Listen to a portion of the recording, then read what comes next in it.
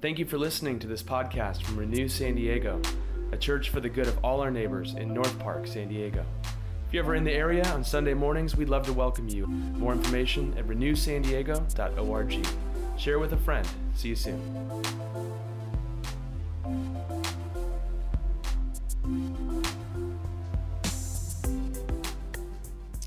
As we come to our scripture reading today, I want to give you a little background context on it because we're actually going back in time from last Sunday. We're going 2 weeks earlier to a story about a man named Lazarus and his sisters Mary and Martha. This is one of Jesus' best friends. These are family friends who are going through tragedy and sorrow. And we're kind of telling the story almost in Pulp Fiction style, out of order a little bit. But 2 weeks before Easter, Jesus had been in John chapter 10, as John tells the story, had been in Bethany, and he had healed a man who was born blind. He had given the good shepherd teaching, I'm the good shepherd, I will lead you in good places, I will feed you, I will protect you. And the authorities had gotten, let's just say, a little bit jealous and had taken up stones to actually end his life on the spot. They tried to arrest him, and he went across the Jordan River. It says he remained there. So now we come to John chapter 11, and he's on the other side of the Jordan River. Jesus, last time he had been around Lazarus' hometown, it was not a good thing for Jesus. He's understandably staying away. Except now, Martha and Mary, Jesus' friends, sent a message to Jesus. And they said, Lazarus, the one whom you love, is ill. And Jesus says, this story will not end in death, but rather it will end in God's glory. And then he goes and stays 2 more days on the other side of the Jordan River. He does not hustle back to his friend to help his friend in times of need. You can kind of understand why. I bet you those were 2 days of trauma and drama for Jesus, saying, I want to be near my friend at the same time. It could mean my death. But after 2 days, he says, let's go back to Judea again. And his disciples say, Jesus, they just tried to kill you in that place. And Jesus says, I'm intent on going there. And Thomas, the loyal friend at that point, says, okay, fine. Let's go with you back to Judea. We'll go and at least we'll die with you. We're going to be with you through this. And this is where our story picks up in verse 17 as Haley reads. When Jesus arrived, he found that Lazarus had already been in the tomb for 4 days. Now Bethany was near Jerusalem, some 2 miles away, and many of the Jews had come to Martha and Mary to console them about their brother. When Martha heard that Jesus was coming, she went and she met him, while Mary stayed home. Martha said to Jesus, Lord, if you had been here, my brother would not have died. But even now, I know that God will give you whatever you ask of him. Jesus said to her, your brother will rise again. Martha said to him, I know that he will rise again in the resurrection on the last day. Jesus said to her, I am the resurrection and the life. Those who believe in me, even though they die, will live. And everyone who lives and believes in me will never die. Do you believe this? She said to him, yes, Lord, I believe that you are the Messiah, the Son of God, the one coming into the world. When she had said this, she went back and called her sister Mary and told her privately, the teacher is here and is calling for you. When she heard it, she got up quickly and she went to him. Now Jesus had not yet come to the village, but was still at the place where Martha had met him. The Jews who were with her in the house, consoling her, saw Mary get up quickly and go out. They followed her because they thought that she was going to the tomb to weep there. When Mary came where Jesus was and saw him, she knelt at his feet and said to him, Lord, if you had been here, my brother would not have died. Jesus saw her weeping, and the Jews who came with her also weeping. He was greatly disturbed in spirit and deeply moved. He said, where have you laid him? They said to him, Lord, come and see. Jesus began to weep. So the Jews said, see how he loved him? But some of them said, could not he who opened the eyes of the blind man have kept this man from dying? Then Jesus, again greatly disturbed, came to the tomb. It was a cave, and a stone was laying against it. Jesus said, "Take away the stone." Martha, the sister of the dead man, said to him, "Lord, already there is a stench because he's been dead for 4 days." Jesus said to her, "Did I not tell you that if you believed, you would see the glory of God?" So they took the stone away. And Jesus looked upward and said, "Father, I thank you for having heard me. I knew that you always hear me, but I have said this for the sake of the crowd standing here, so that they may believe that you sent me." When he had said this, he cried with a loud voice, "Lazarus, come out." The dead man came out, his hands and feet bound with strips of cloth, and his face wrapped in a cloth. Jesus said to him, "Unbind him and let him go." Many of the Jews, therefore, who had come with Mary and had seen what Jesus did, believed in him.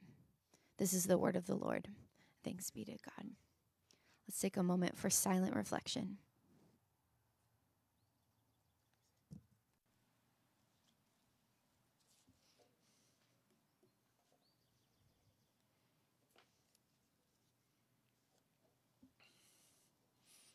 Let's pray together. Gracious God, as we come to this moment, we arrive here with different emotions, different feelings, different experiences right now. Some of us are entering into that Easter joy and can sense hope. Others of us are mired in guilt or fear or depression or addiction, anger, holding a grudge against somebody else. They're living rent-free in our mind all the time, and we can't seem to shake this feeling that we've been wronged. We come to this moment believing and trusting in you, and fearing and doubtful and cynical and skeptical. But however we come to this moment, as diverse and different as each of us are, help us to see we have more in common than we realize. On one hand, each of us is more of a mess than we even know.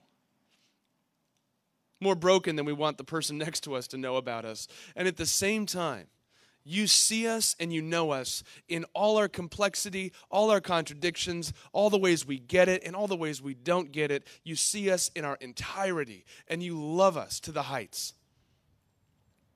And that love is revealed especially in the person and work of your Son, Jesus Christ. And so now we pray that you would teach us by the power of your Holy Spirit in a way that our lives would be transformed. That you'd open our eyes and our minds and our hearts and our lives to your grace, and then send us out to be your hands and feet of renewal wherever we go. We pray all these things through Christ our Lord. Amen.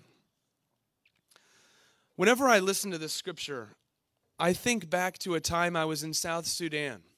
And the church that we were pastoring in San Francisco had helped start a hospital in South Sudan, which now is a 3-wing hospital that saves lives, many lives, every month. And I had the chance to go visit it with some of the doctors from our church, and then friend doctors as well. And we all went over there. And I had no credentials to be in the operating room, but because I was the pastor, they'd let me scrub in and be there. I was there all the time. I think we were in the country for a total of 1 hour before I saw my first C-section. And I was watching surgeries and then actually helping out with some things, just minor things. I never held a sharp instrument. But I remember this one where this boy had come in, young boy, and his parents had brought him. And his vitals were dropping and he was convulsing. And I was just in the room watching. His parents were there too. And his vitals went down to 0. And he was gone. He was gone. And the mother threw herself on the ground, wailing and weeping, like you can only imagine. And in their culture, they do not hold back. The wailing and the weeping could be heard around the hospital and throughout the countryside, I'm sure. And my friends, I'll never forget this. Dr. Joe Kim, Dr. Mike Kwan, Dr. Anna Kwan, friends of mine, just went to work in the way that they do, and they revitalized this boy, and they brought him back to life. And they gave this boy back to his weeping mother as she was scraping herself off the ground. Now, I tell that story knowing how it ended, so it's actually a joyful story for me. But in the moment, it was sheer terror and sorrow and pain. I think in the same way as we come to this scripture, if you've been around church for a while, this is a scripture the church brings out often once a year to remind ourselves of Jesus' resurrection power. And so we tell the story knowing how it ends. But for Martha and Mary, who were experiencing it 1 second at a time, it was sheer terror and disappointment. Can you hear the anger in their voices as each of them said to Jesus, "If you would have been here, this would not have happened. If only you would have been here, my brother would not have died." Maybe you ask questions like that to God. Where were you when I needed you most? If you really do care and you actually are powerful and you really are working in this world, then why are so many terrible things happening? Don't you care? Are you really good? And I want you to know, when you ask questions like that, you're in good company. You are a part of the long line of men, women, and children who have gone before us, grappling with a good and beautiful God working in the midst of a broken world. A new creation that has been birthed in the midst of the old and yet is not here fully yet. And I want you to see in this passage that Jesus sees your sorrows, enters into your pain, and renews your suffering. First, Jesus sees your sorrows. You know, this has been an interesting Easter season. Easter is my favorite season of the year. I think that's part of my temperament, my personality. I love a good party. I like to keep things on the sunny side. And what is more bright than the beauty of resurrection in the midst of sorrow? It's felt like we've needed this Easter season more than ever before. And this week, I have heard from more than ever before, I know it's Easter, but it just doesn't feel like it. I still have all this fear. I still have all this sorrow. I still have all this lament. I still have all this confusion and uncertainty and weight. It feels like Easter. I know that I need it, and yet I can't access it. It doesn't feel like it. And I want you to know that this scene today, on one hand, is dazzlingly hopeful. It shows us the power of God to overcome death. And it's refreshingly honest. Because it says even life with God will include sorrow and tears and fear and confusion. It's not a sign that you're doing it wrong. It's not a sign that God is not present. God is at work in the midst of the mess. He sees your sorrows. He joins in your suffering. He identifies with your pain and feels your sadness. And each of them, these women who loved and knew Jesus, if you had been here, my brother would not have died. Do you hear the authentic permission that Scripture gives you to be honest about your questions? More than half of the Psalms, which are the prayer book of the Bible, are questions like, where are you? My God, why have you forsaken me? And friends, if your pain shouts so loud you can't hear anything else, if your grief or your despair is crushing so hard it feels like you can't feel anything else, if your depression is so deep it feels like a tennis ball in your throat, choking you, and you've done everything. You've sought good counsel. You've prayed. You've tried to honor others. You've tried your best. You've actually done things that you think are the right way to do them. And it's not working out how you wanted. Where are you saying, if only you had been here? Jesus hears that. He listens.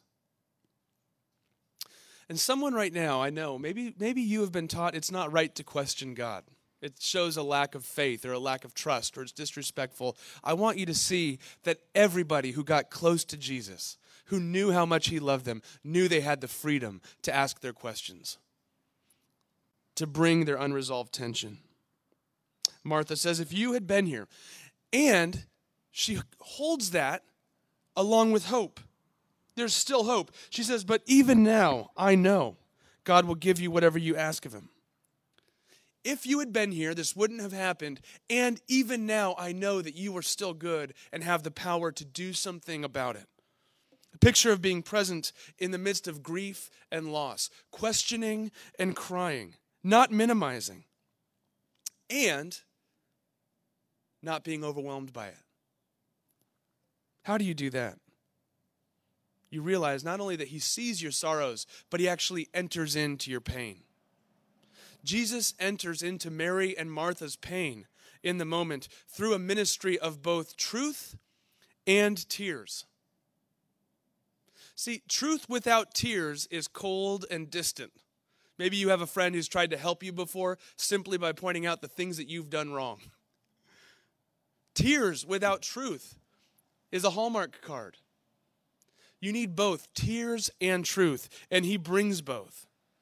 To Martha, he brings the ministry of truth. We've been introduced to Martha before. She is the doer. She's the achiever. She's the one that stacks up victories, right? She has everyone over in her house. She does all the work. She makes sure it looks great. Her Enneagram number is possibly 3 or 1.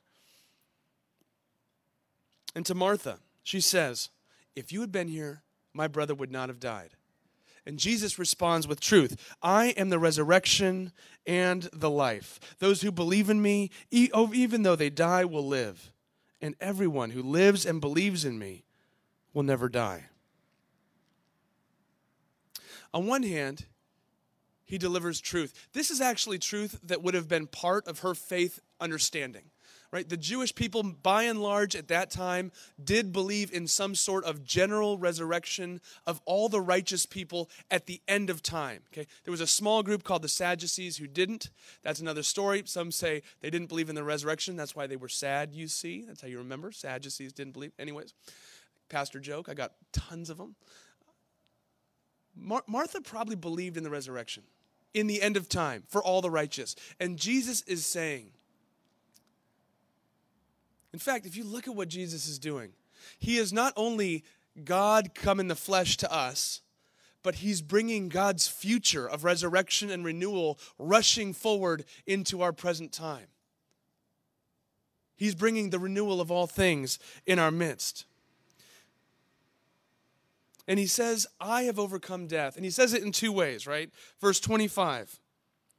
I'm the resurrection and the life. Those who believe in me, even though they die, will live. And then verse 26, everyone who lives and believes in me will never die. Do you believe this? And he's speaking as a great Jewish rabbi. In Jewish parallelism, is he saying the same thing twice? Kind of, but not really. The first part, he's giving her the doctrine of the resurrection. He's saying, even though you will die physically, I will raise you up. Eventually, 2 weeks later, he will show what it looks like when that happens. His death and resurrection is called the first fruits, or the sneak preview of what the coming kingdom of God looks like. When you die, I will raise you up. Death will not have the final word on you. But then the next part is something a little different, because he's actually talking not just about physical life, bios, but of spiritual life, Zoe, the life that you have, the quality of life that you have. And he says, I will give you a quality of life that's never ending, that's glorious, that's present to you now. He had done this earlier in John chapter 4, where he meets this Samaritan woman at the well.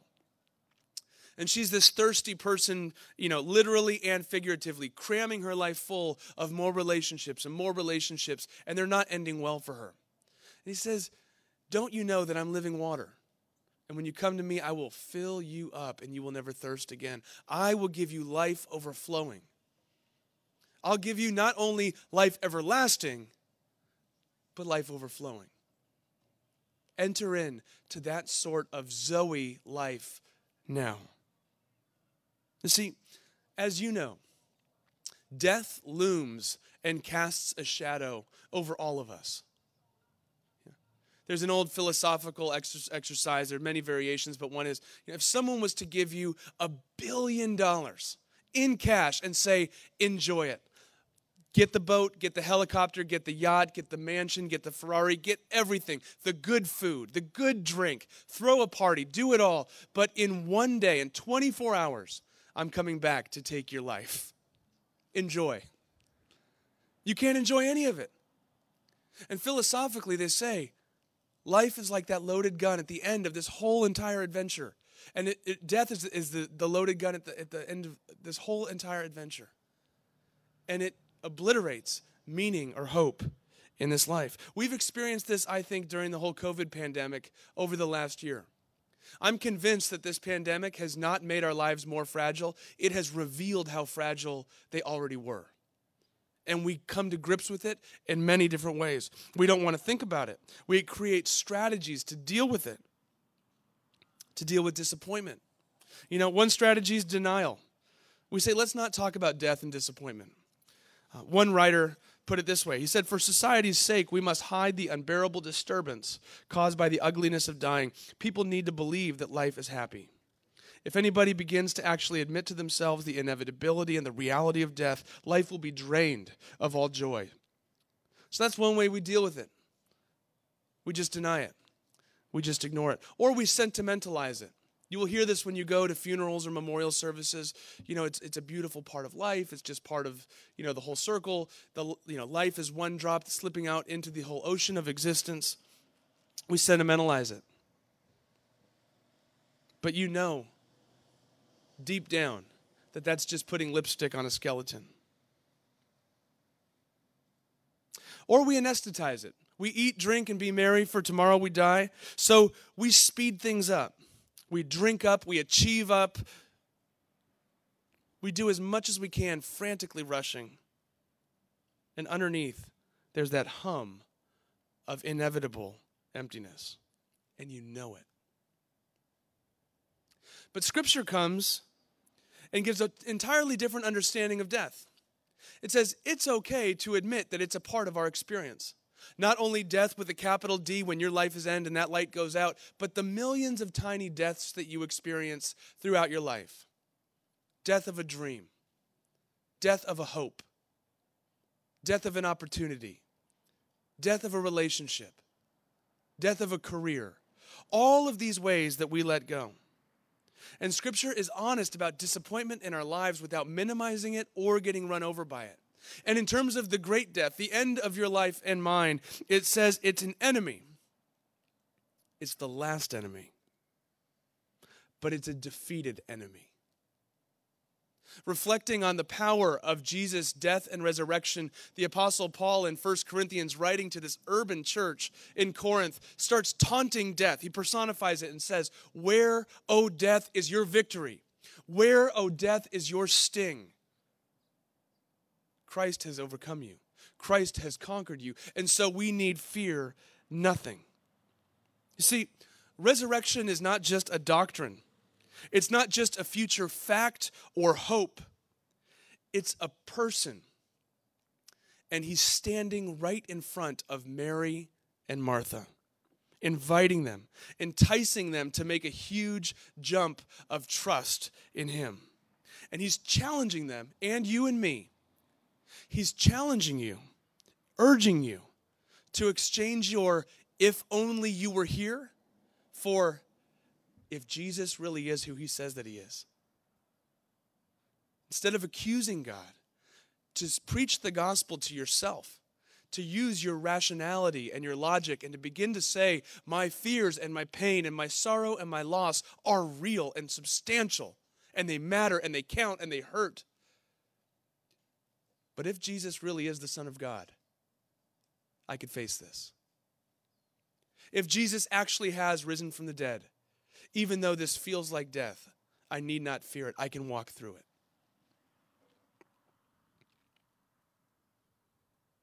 Christian friends, where are you saying, if only you had been here? And what would it look like to preach the gospel to your own heart, to reason with yourself and say, if Jesus really has overcome death, I can trust him with this. So to Martha, he gives the ministry of truth. But to Mary, she comes out, and there's this great kind of poetic repetition going on here. Martha comes out, says, if only you had been here. Mary comes out, says, if only you had been here. And Jesus gives an entirely different response to each of them. He gives them pastorally exactly what they need. Martha needed the truth, the words, the logic, the rationality. Mary needs tears. He enters into her feelings and weeps with her. N.T. Wright, world-famous New Testament commentator, scholar, theologian, bishop, writes, and there's the mystery of the whole gospel. Jesus weeps. Take a moment and consider what's being claimed right there. That the Word made flesh, the one who created the cosmos and all the worlds, is bursting into tears at the grave of his friend. The God of all creation knows you and loves you personally, specifically. A God who comes with tears.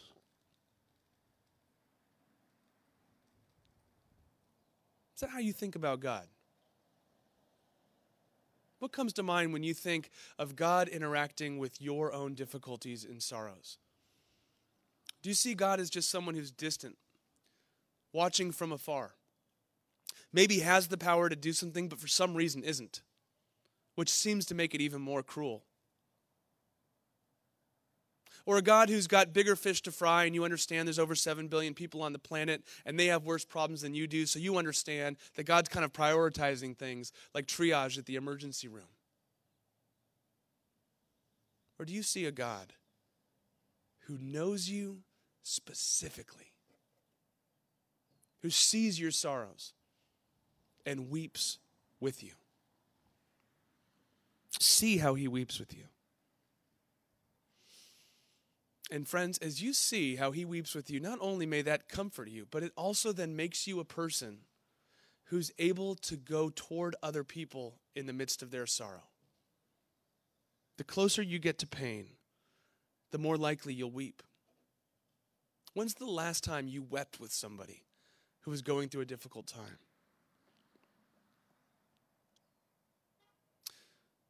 But if the story just ended there, that wouldn't be entirely good news. That would be partially good news, a God who weeps with you. But he doesn't, at the end of the day, we don't want a God who just sees our sorrow, knows our pain, and weeps with us. We want a God who's going to do something about it. And that's exactly what we see in this passage. That he does something about it and comes after death. Jesus, seeing not just Martha and Mary at the coffin weeping, but all of us with all of the coffins of our lives, doesn't just weep. He gets mad. And he moves out. He redeems your suffering. In those next verses, verse 33, it says, he was greatly disturbed in spirit and began to weep. And the Greek word for greatly disturbed, it's a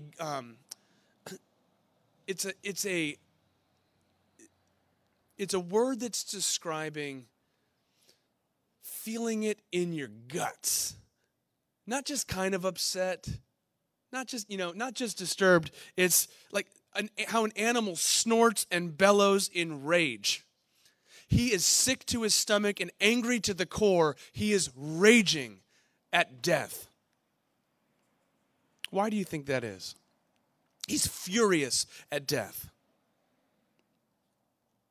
I wonder if you can see what he must have been feeling at that moment.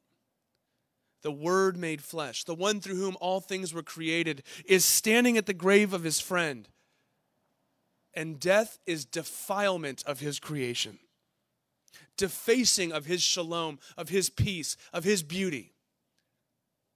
You know, if you're an artist and you created a beautiful painting, you poured yourself into this painting. This painting reflects who you are at the core. And someone walks up with a Sharpie marker and starts just drawing all over it. You're not just mildly disturbed, you are raging because they have defaced your creation. If you're a parent and somebody mistreats your child and hurts them, you are not just mildly disturbed, you are furious because you care about your child.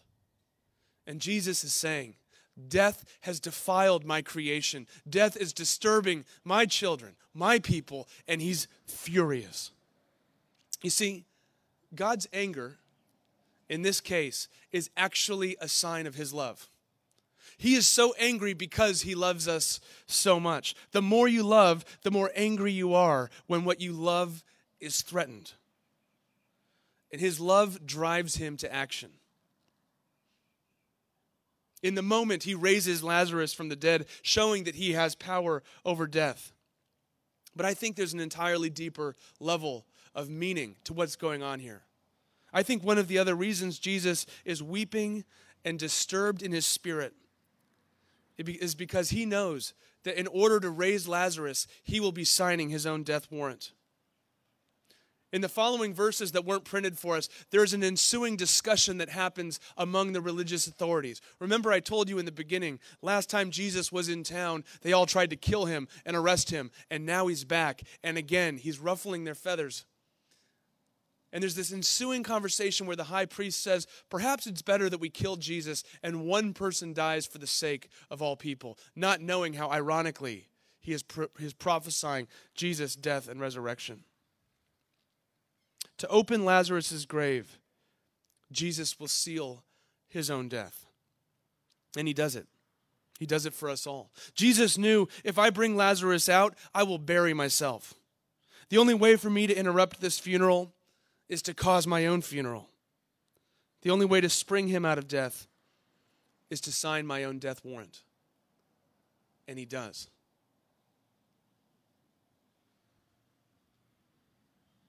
Willingly. Friends, what would be different about the way you see disappointment and pain right now in your life if you could see that he not only weeps with you, but is now and one day will fully redeem this moment and this season? And as we conclude, I want to point out that this is one of the examples, one of the few parts in the New Testament where we not only read that Jesus prayed, but we hear what he prayed. And why was he praying out loud? He tells us right there. He says, Father, I thank you for hearing me. I know that you always hear me, but I'm saying these things for the sake of the crowd that's listening right now. And John, the gospel writer, by recording these things, makes sure that you and I are now a part of that crowd listening in. I'm praying these things for the sake of the crowd so that they might believe that you sent me.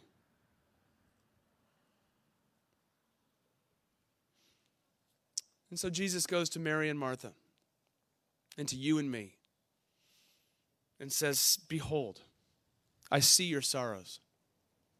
Know that I've entered into your pain and see that I have redeemed your suffering. And if you need to know why and how, just look at the cross. Look at the empty tomb of the resurrection and begin to say, if Jesus is the author and finisher of creation, if Jesus is the Son of God, if Jesus has risen from the dead, then I can actually walk through this moment, not with minimizing it, not with ignoring it, not with escaping it, but facing it with tears and with hope. And then you become a person who moves toward other people's tears as well. As you do, friends, the world is transformed and you are renewed. Let's pray together. Gracious God, we pray now that you'd help us to see that and trust and believe that you actually know the complexity of our lives and all that we're dealing with. And you care about it, you weep about it, and you are doing something about it even now.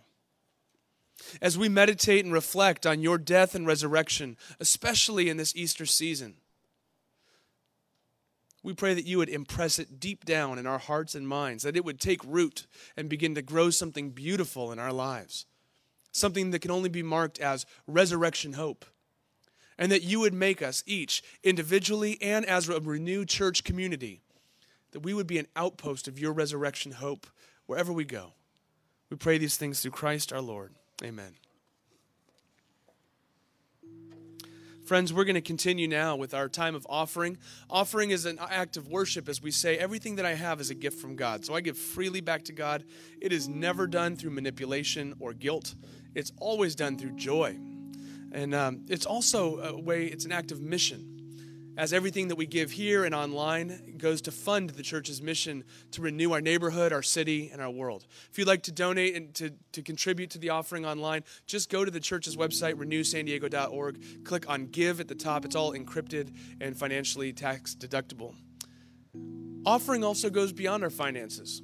It includes all that we are. Your talent, your passion, your education, your social circles. You will have the opportunity this week to impact and influence and care for people that others won't.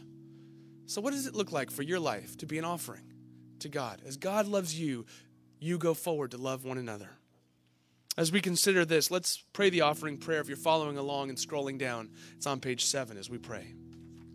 Holy One, bless our offerings and transform them into healing for the wounded, hope for the disheartened, courage for the frightened, and faith for the embittered.